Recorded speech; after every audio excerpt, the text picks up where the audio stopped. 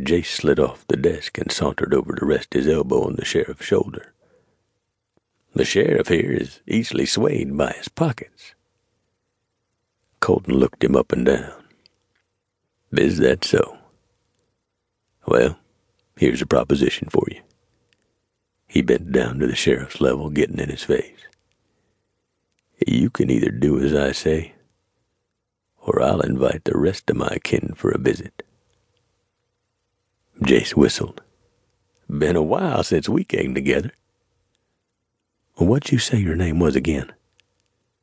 The sheriff took a few steps back and leaned on his desk, studying his fingernails. Name's Colton Sutton. Then what should I call you, Sheriff? Colton offered him his hand. The sheriff stood up straight and took his hand. Sheriff Tully, you wouldn't be the Colton Sutton. Do you know of any other Colton Suttons? He turned to Jace with a half smile. The sheriff pointed toward Jace. That'd make you Jace Sutton. Jace tipped his hat. The one and only. What does Satan's sons want with our town? Sheriff Tully murmured. His raven-haired beauty sucked in a breath. Her eyes rounded as she took a small step back. Satan's sons? Holy hell. I'm no son of Satan. My mama was a saint. Colton rested his hand on his gun.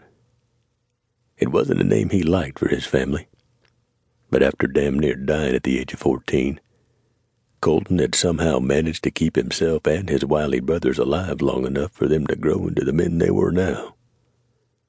Colton had spent the better part of his 20s hunting down the men who'd terrorized his mama, bathing the Southern Territory in Comanche blood. They'd gained a reputation for burning a swath through Texas and had been deemed as Satan's sons, because only the spawn of the devil could kill mercilessly. The world saw them as a hellish threat. If it kept the right people away, he'd live with it. The sheriff held up his hands. I didn't mean no offense, and I'm sure we can come to some kind of arrangement about the lady. Not sure if this town could survive your brothers.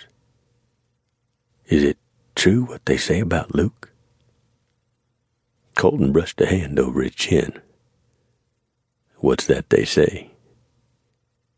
Sheriff Tully's throat bobbed as he swallowed.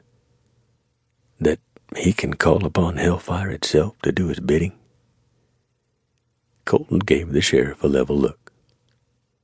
You looking to find out? He shook his head, his chubby jowls shaking with the movement. No, I'll put her under your custody. You can't do that. She crossed her arms over her chest and stomped her foot. The sheriff hiked up his pants.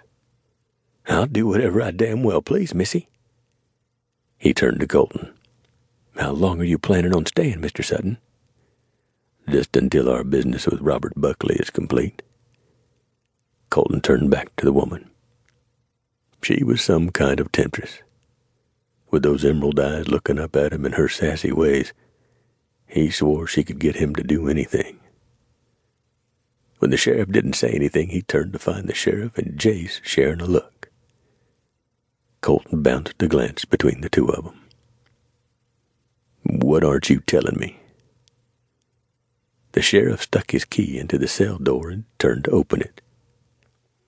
This here's Lily Buckley, Robert Buckley's wife. Lily was anything but a delicate flower. With her dark looks, sashaying hips, and two smart eyes, she was more like a raven on the hunt. His raven. She stepped out of the cell and faced Colton. He never took his eyes off her as he offered her his hand. Pleased to meet you, ma'am. Why hadn't your husband come to fetch you? She placed her hand in his, her straight white teeth flashing when she broke into a smile. Like the cat who ate the mouse, she stood before him, not batting an eyelash. Haven't you heard, Mr. Colton? They say I killed my husband.